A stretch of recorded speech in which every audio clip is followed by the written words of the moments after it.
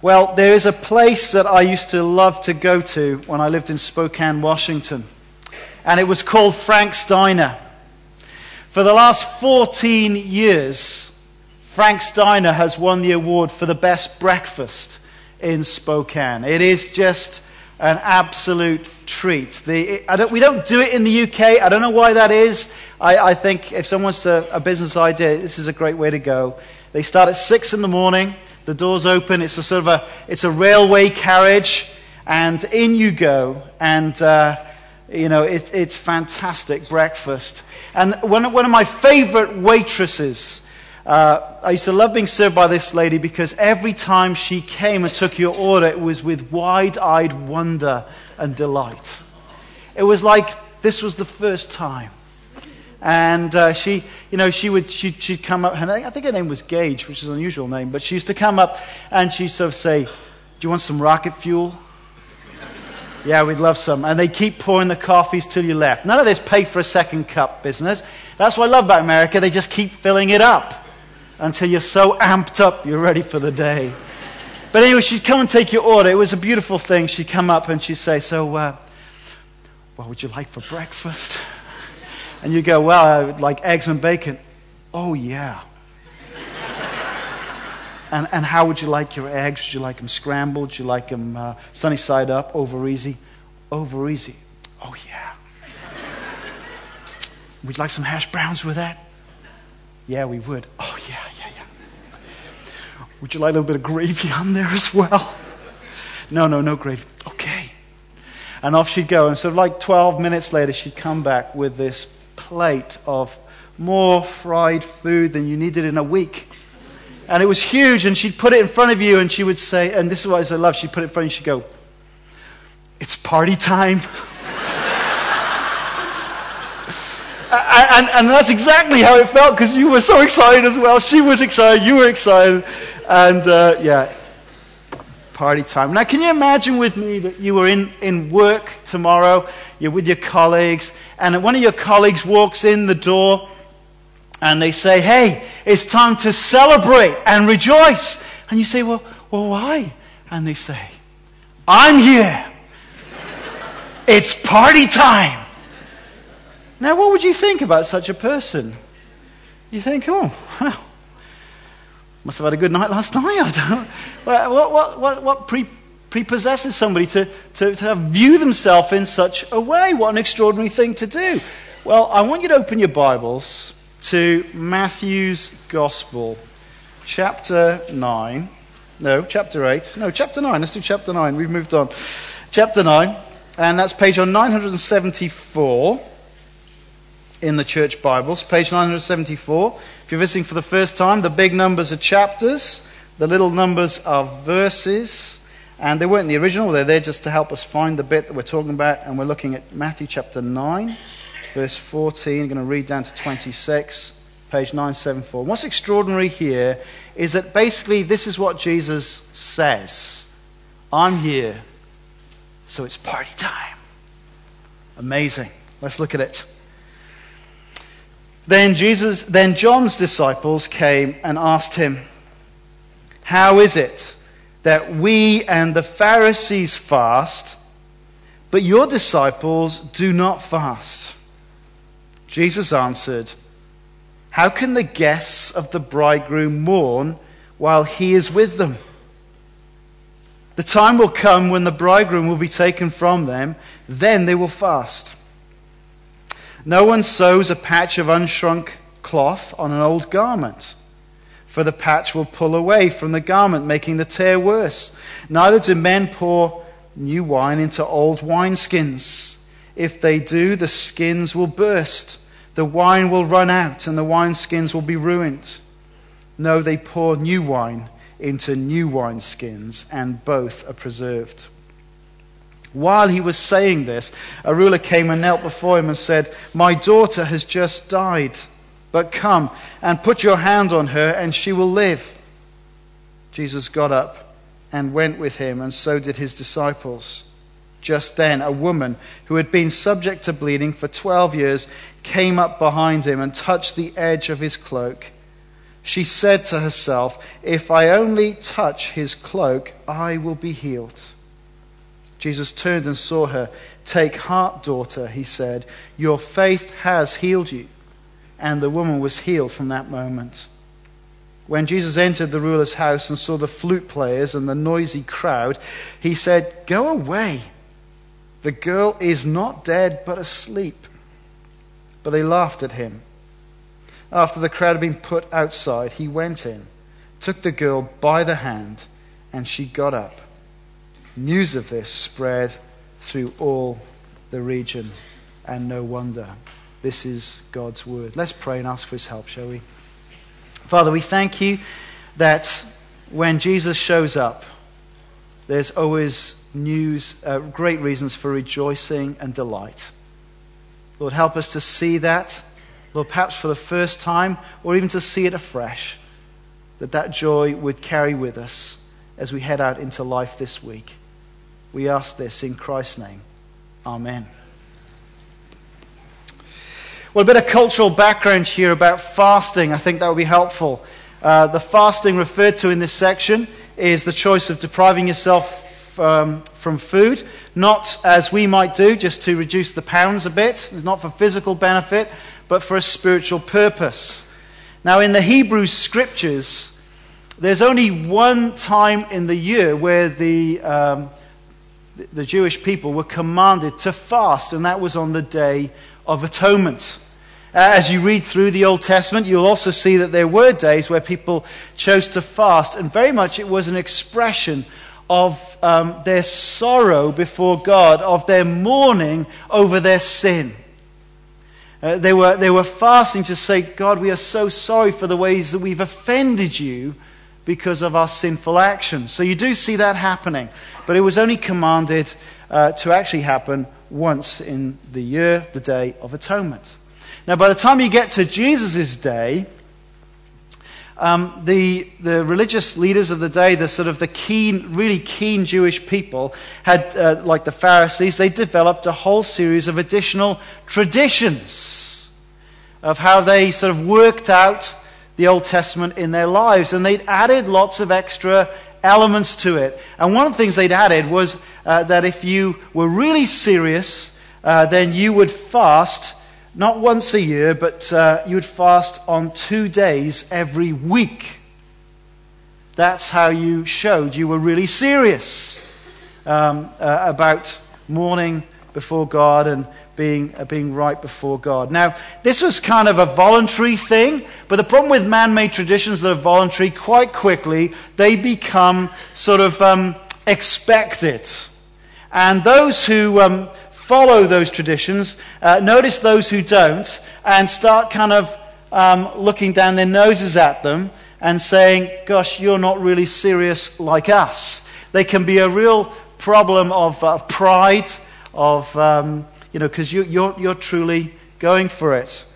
Now, can you imagine how galling it must have been for the Pharisees, having so afflicted themselves 2 days every week in fasting, to notice how Jesus and his disciples just seemed to be going around having such a good time. There was no real hint of fasting going on. In fact, last week, if you were here with us, you saw that Jesus, having spent some time with Matthew, went and had a feast at his house. And they were criticizing Jesus' disciples. Why is it that Jesus goes and has feasts with these undesirable, sort of morally repellent people? Far from fasting regularly like a pious Jew should in their own minds, he was fraternizing with the people that you shouldn't even be with and having feasts and just having too much of a good time. This was a bit of a problem. Now, reading between the lines, it seems as if they're muttering. They must have also started muttering to some of the followers of John the Baptist. And the disciples of John the Baptist, eventually come to Jesus and ask the question of verse 14.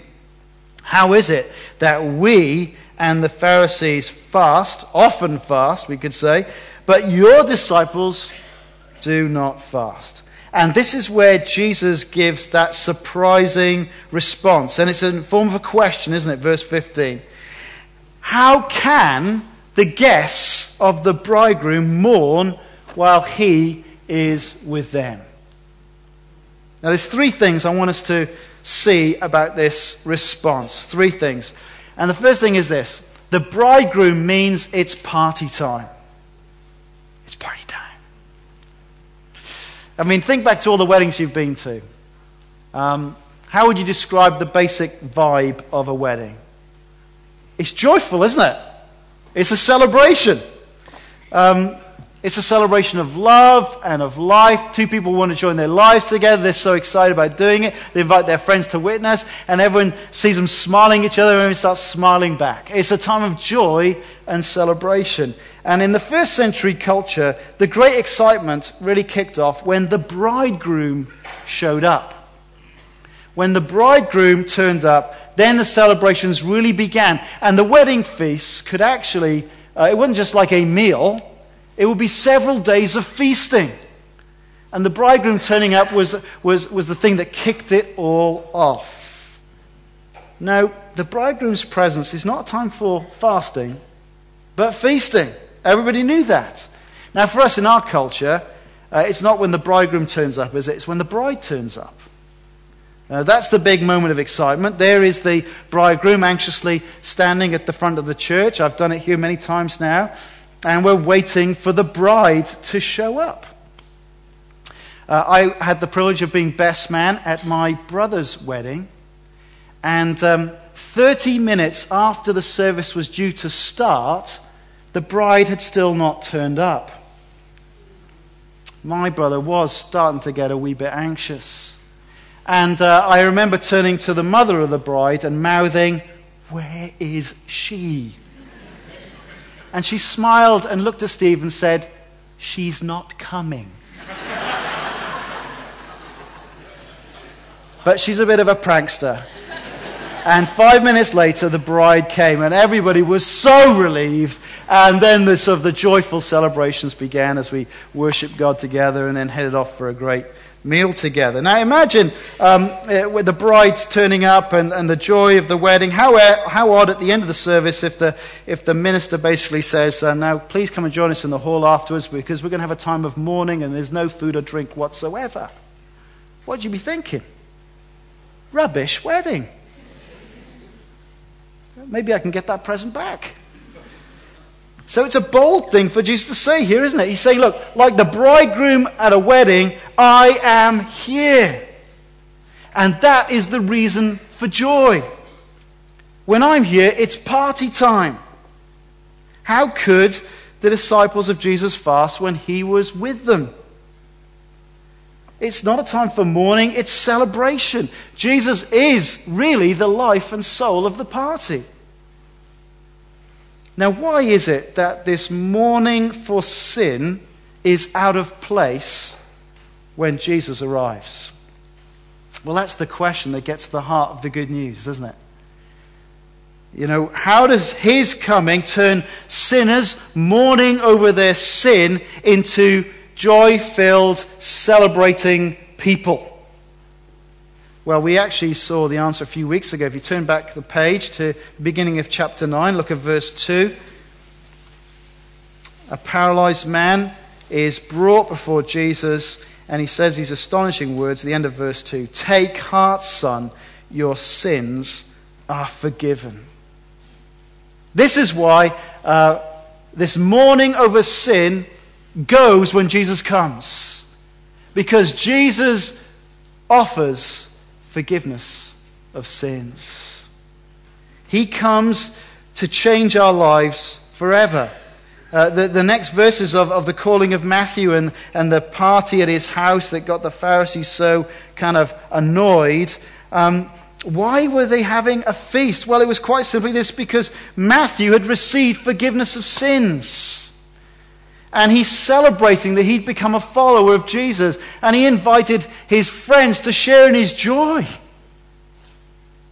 And Jesus says, look, I've come not to call those who don't think they're sick. I've come for the sick.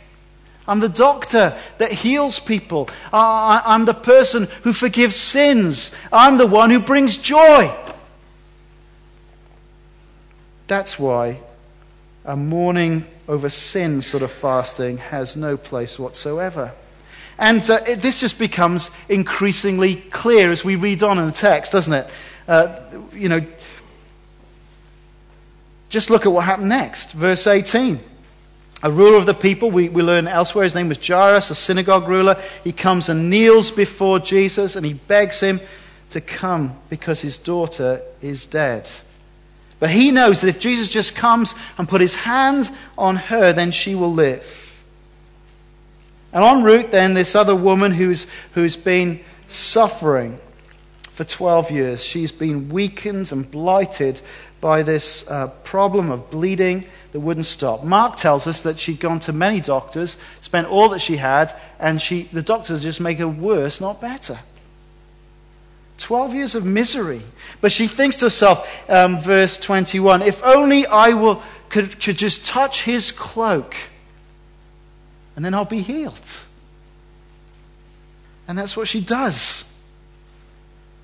And that touch of faith transformed her life and restored her to full health. Do you see how cool it is when Jesus turns up? Do you see that his presence is every reason for joy? If I just touch his cloak, I'll be made well. 12 years of misery gone in a moment. Better still, he comes to this house of mourning. And the professional mourners are already there. I suppose part of the funeral fees would you get these people coming in and they'd be playing their flutes and they'd be weeping and wailing. We don't do this at British funerals, but we've seen enough TV shows in the news of what happens in other countries when death happens. There's no inhibition, is it? People crying out, shouting out, mourning. I don't know whether you remember when one of the dictators in North Korea died. They had all the film shots of people on the streets, all the soldiers crying their eyes out, paid to do so. And actually, if they didn't do it, they would be really mourning. So, they had professional mourners. Well, how incongruous, how weird to have mourners when Jesus turns up. It doesn't make sense. You can't be mourning when Jesus is there. And so he says, go away. Go away. The girl is not dead. She's asleep. Now, he didn't mean by that she was actually just sleeping. He did mean that she was dead.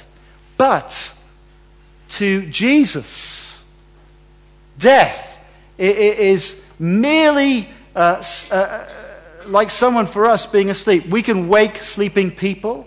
He can wake dead people. He merely puts his hand on this girl and death has to flee away. Just as much as the mourners rush off, death has to rush off. And he touches this girl and she gets up. Now, what do you think is the reaction, the response of the parents as this little girl gets up? As she walks around the room, as perhaps she heads out on the streets? You've just seen the mourners rushing off out of the house, and then the girl comes out. Is this a time for mournful song? No. I mean, strike up the music, the band. This is celebration time. This is joy time, because Jesus has come. The very presence of Jesus means it's party time. It's joy time. It's celebration time. How brilliant. The bridegroom has come. Forgiveness of sin has come. New life, new resurrection life has come because Jesus is near. And all of this forgiveness is possible because Jesus was purposefully heading to die on a cross. He was offering his own life as a sacrifice in the place of sinners upon the cross, so that forgiveness of sins could be extended to all who receive it by faith. And that's what Jesus is referring to in the second part of verse 15. The time will come when the bridegroom will be taken from them, then they will fast. See, as they see Jesus arrested, falsely tried, crucified, die and buried, then they would indeed mourn. And then Sunday would come. And with it, the greatest joy of all, meeting the resurrected Jesus Christ. So the bridegroom coming means it's party time. But secondly, the bridegroom coming is another reason for great joy in here. And it's simply this. The bridegroom means that God has come. Several times in the Hebrew Scriptures, the Old Testament part of our Bibles, God makes this amazing analogy that he is like a husband to his people. Isaiah 54 verse 5 says this, "For your Maker is your husband. The Lord Almighty is his name. The Holy One of Israel is your Redeemer. He is called the God of all the earth." The God of all the earth is your husband. Isaiah 62 verse 5, "As a bridegroom rejoices over his bride, so will your God rejoice over you." And in the first part of our service, we read from the Old Testament book of Hosea, didn't we? Where God draws a direct line between the difficult marriage that Hosea had with his unfaithful wife and God's relationship with his ancient people. And God speaks of a day when the people will stop being unfaithful to him, always worshipping idols and false gods. Instead, it says this, "In that day, declares the Lord, you will call me my husband. I will betroth you to me forever.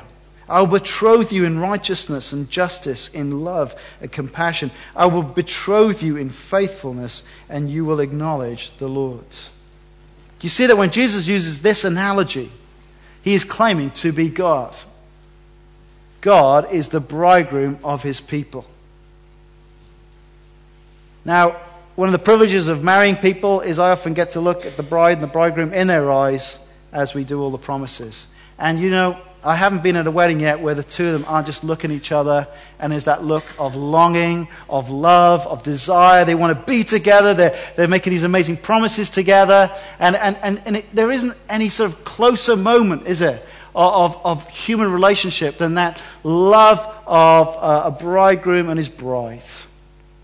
And this is the very analogy of what God takes up and says, actually, this is what I will be to my people. I'm the bridegroom rejoicing over my bride, my people who I'm gathering to myself through the death and resurrection of my Son.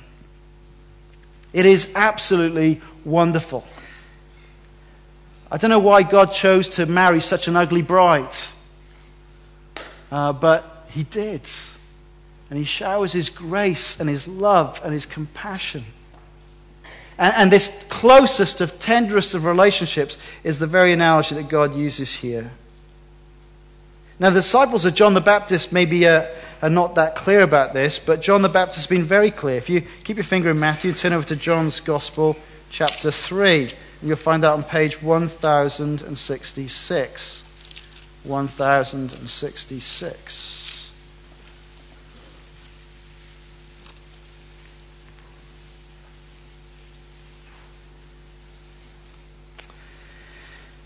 John chapter 3, if you look at verse 26,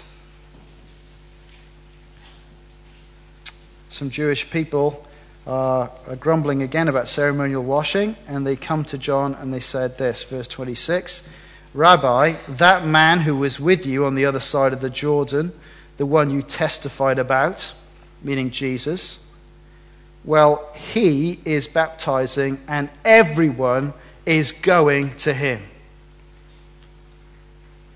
To this John replied, "A man can receive only what is given him from heaven. You yourselves can testify that I said, I am not the Christ, but am sent ahead of him. The bride belongs to the bridegroom. The friend who attends the bridegroom waits and listens for him and is full of joy when he hears the bridegroom's voice. That joy is mine and is now complete. He must become greater, I must become less." John was clear that he was not the Messiah. He was not the bridegroom for God's people. He was merely the best man. And it was his joy to kind of introduce people to Jesus so they would follow Jesus. And you see here that the bride that belongs to the bridegroom is this crowd of people who used to go to see John the Baptist, but now they're heading to Jesus. It's the crowd of people who of men and women, boys and girls, who are recognizing that Jesus is the bridegroom. Jesus is the Messiah King who's come to save and rescue them, and they're thronging around him. And by coming to Christ, we are drawn into this closest of loving relationships to God. Now, this is such a significant change that the third thing that we need to see here is that the bridegroom means that the old has gone and that the new has come. All the old traditions and structures of Judaism could not contain this new reality of what Jesus came to bring. Now look back at Matthew chapter 9 and these two little analogies of verses 16 and 17. Remember, the context is that the disciples of John the Baptist had come to Jesus with the question about fasting. Now, that really should alert us to a question. There's a problem here, isn't it? Why are there still any disciples to John the Baptist at this point? Haven't they completely missed the point of what John the Baptist came to do? John the Baptist had come to point to Jesus, and they're still hanging around John the Baptist. It speaks to the fact that they had really missed the point. Because when Jesus comes, everything is changed. And they're still going on about the fasting stuff and the preparation. Now, we might struggle to relate to these two analogies today. I think if we get a rip in our clothes these days, clothes are so cheap that we pretty much go our way and buy a new pair of trousers or whatever it is, a new skirt or whatever women buy. And, but I suppose in days past when money was tight, you would patch things up. And Jesus says, well, how useless it would be to sew a new bit of cloth on an old garment. Because if you do that, as soon as it goes in a wash, it's going to shrink and it's going to rip and make it worse. Quite straightforward. Now, we use wine bottles today, but in their day, they used to use animal skins. They used to treat them and sew them up, and that would be the container for wine. But, how crazy it would be to put new wine that's still fermenting in an old wineskin. It would have no elasticity in it. And if the thing is still bubbling away and expanding, the thing is just going to burst and you're going to lose everything. It's going to ruin the wineskin and it's going to ruin the wine. There's two pretty straightforward analogies, isn't it? You see, the point that Jesus is making is this, that King Jesus coming has changed the Jewish religion forever. That's why Christianity is different to Judaism. See, there's no more need for animal sacrifices that they used to do in those days, because all those animal sacrifices prefigured the reality of Jesus who had come in that once-for-all sacrifice for sins. There'd be no more need for priests. We don't need priests today. We don't need altars in churches. There's no sacrificing that needs to go on because Jesus is the once-for-all sacrifice, and he is the high priest. We don't need to go to a special place. We don't need to go to Jerusalem, to the temple to meet with God. Since he has come and died and is raised, he is the true and only meeting place between God and man. You don't need to go to a special place. You come to God through faith in Jesus. So all these things of the old Jewish faith are now redundant and gone. Jesus hasn't come just to add to the old faith. There's something new and transforming in it. Yes, he'd come to fulfill it. But you can't just add him on. And certainly you couldn't keep going with all these weird traditions of man that have been added on to add extras to the Bible. All that had no place whatsoever. Jesus is the fulfillment of all the Old Testament expectations, all the promises, all the structures. You see this in lots of ways, like in the passage before us, but very starkly on the night before he's crucified, as they meet to have the Passover together. This festival that they used to do every year, remind them to look back to the time where they were redeemed out of slavery in Egypt. But Jesus takes the very symbols of that meal and he reinterprets them, doesn't he? He breaks the bread and hands it out and says, "This is my body broken for you." And he passes the cup. "This is my blood poured out for you." This is the blood of the new covenant. So now they're not to kind of look back to the Passover. They're to look to the death of the Lord Jesus Christ as the foundational moment, the beginning of the new covenant. Jesus, the bridegroom, has come. Forgiveness of sins is possible. Our lives will be transformed. He comes to change our hearts, to pour in his Holy Spirit on all who trust him. No, this new wine cannot be contained in the old. So my question is simply this. Have you put your wholehearted trust in this Jesus, this bridegroom for God's people? I think some people hold back from the Christian faith because they think, oh, it's going to ruin all my fun. There's no joy. Well, I don't know who you've been hanging out with, because the Christians I hang out with are actually full of joy. They're full of delight. There is a great joy in knowing Christ, truly knowing that your sins are forgiven. Knowing that you're in this closest relationship possible with God, Father, Son, and Holy Spirit. Do you see how amazing it is when Jesus turns up? Everything changes when Jesus turns up. When you understand that he's the bridegroom, then you know that you've got nothing, you'll lose nothing that's worth it, and you'll gain everything. This is true in life, but it's especially true as we face and contemplate death. To place our hand in the hand of Jesus at the point of our death is to know that even though we may die, then one day we too will hear his voice, his touch, and be raised into everlasting life. So death is not to be feared. Have you done that? Have you put your hand into the hand of Christ? Have you trusted him for yourself? If you've not done so, would you do so today? Why not do it today? What holds you back from experiencing this new life, this new wine that Jesus has come to give? Just turn to him in faith. Say sorry for your sins. Thank him for his forgiveness. Take hold of Christ today. And my friends, if you've done that today, I hope you've been freshly reminded what an awesome thing it is to have this Jesus in your life. And I want to say to you, rejoice. Let's recall it. Let that deep joy in our hearts percolate to our faces. If Christ is near, it's party time. Isn't that good? It really is. That waitress in Frank's Diner, she was excited about bringing you a plate of fried food. She was. That's why I loved going. It was to see her excitement. Have we got something that's better than that? Oh, I think we have. Fried food will just eventually kill you. Jesus will raise you. Let's share this with others. Let's pray.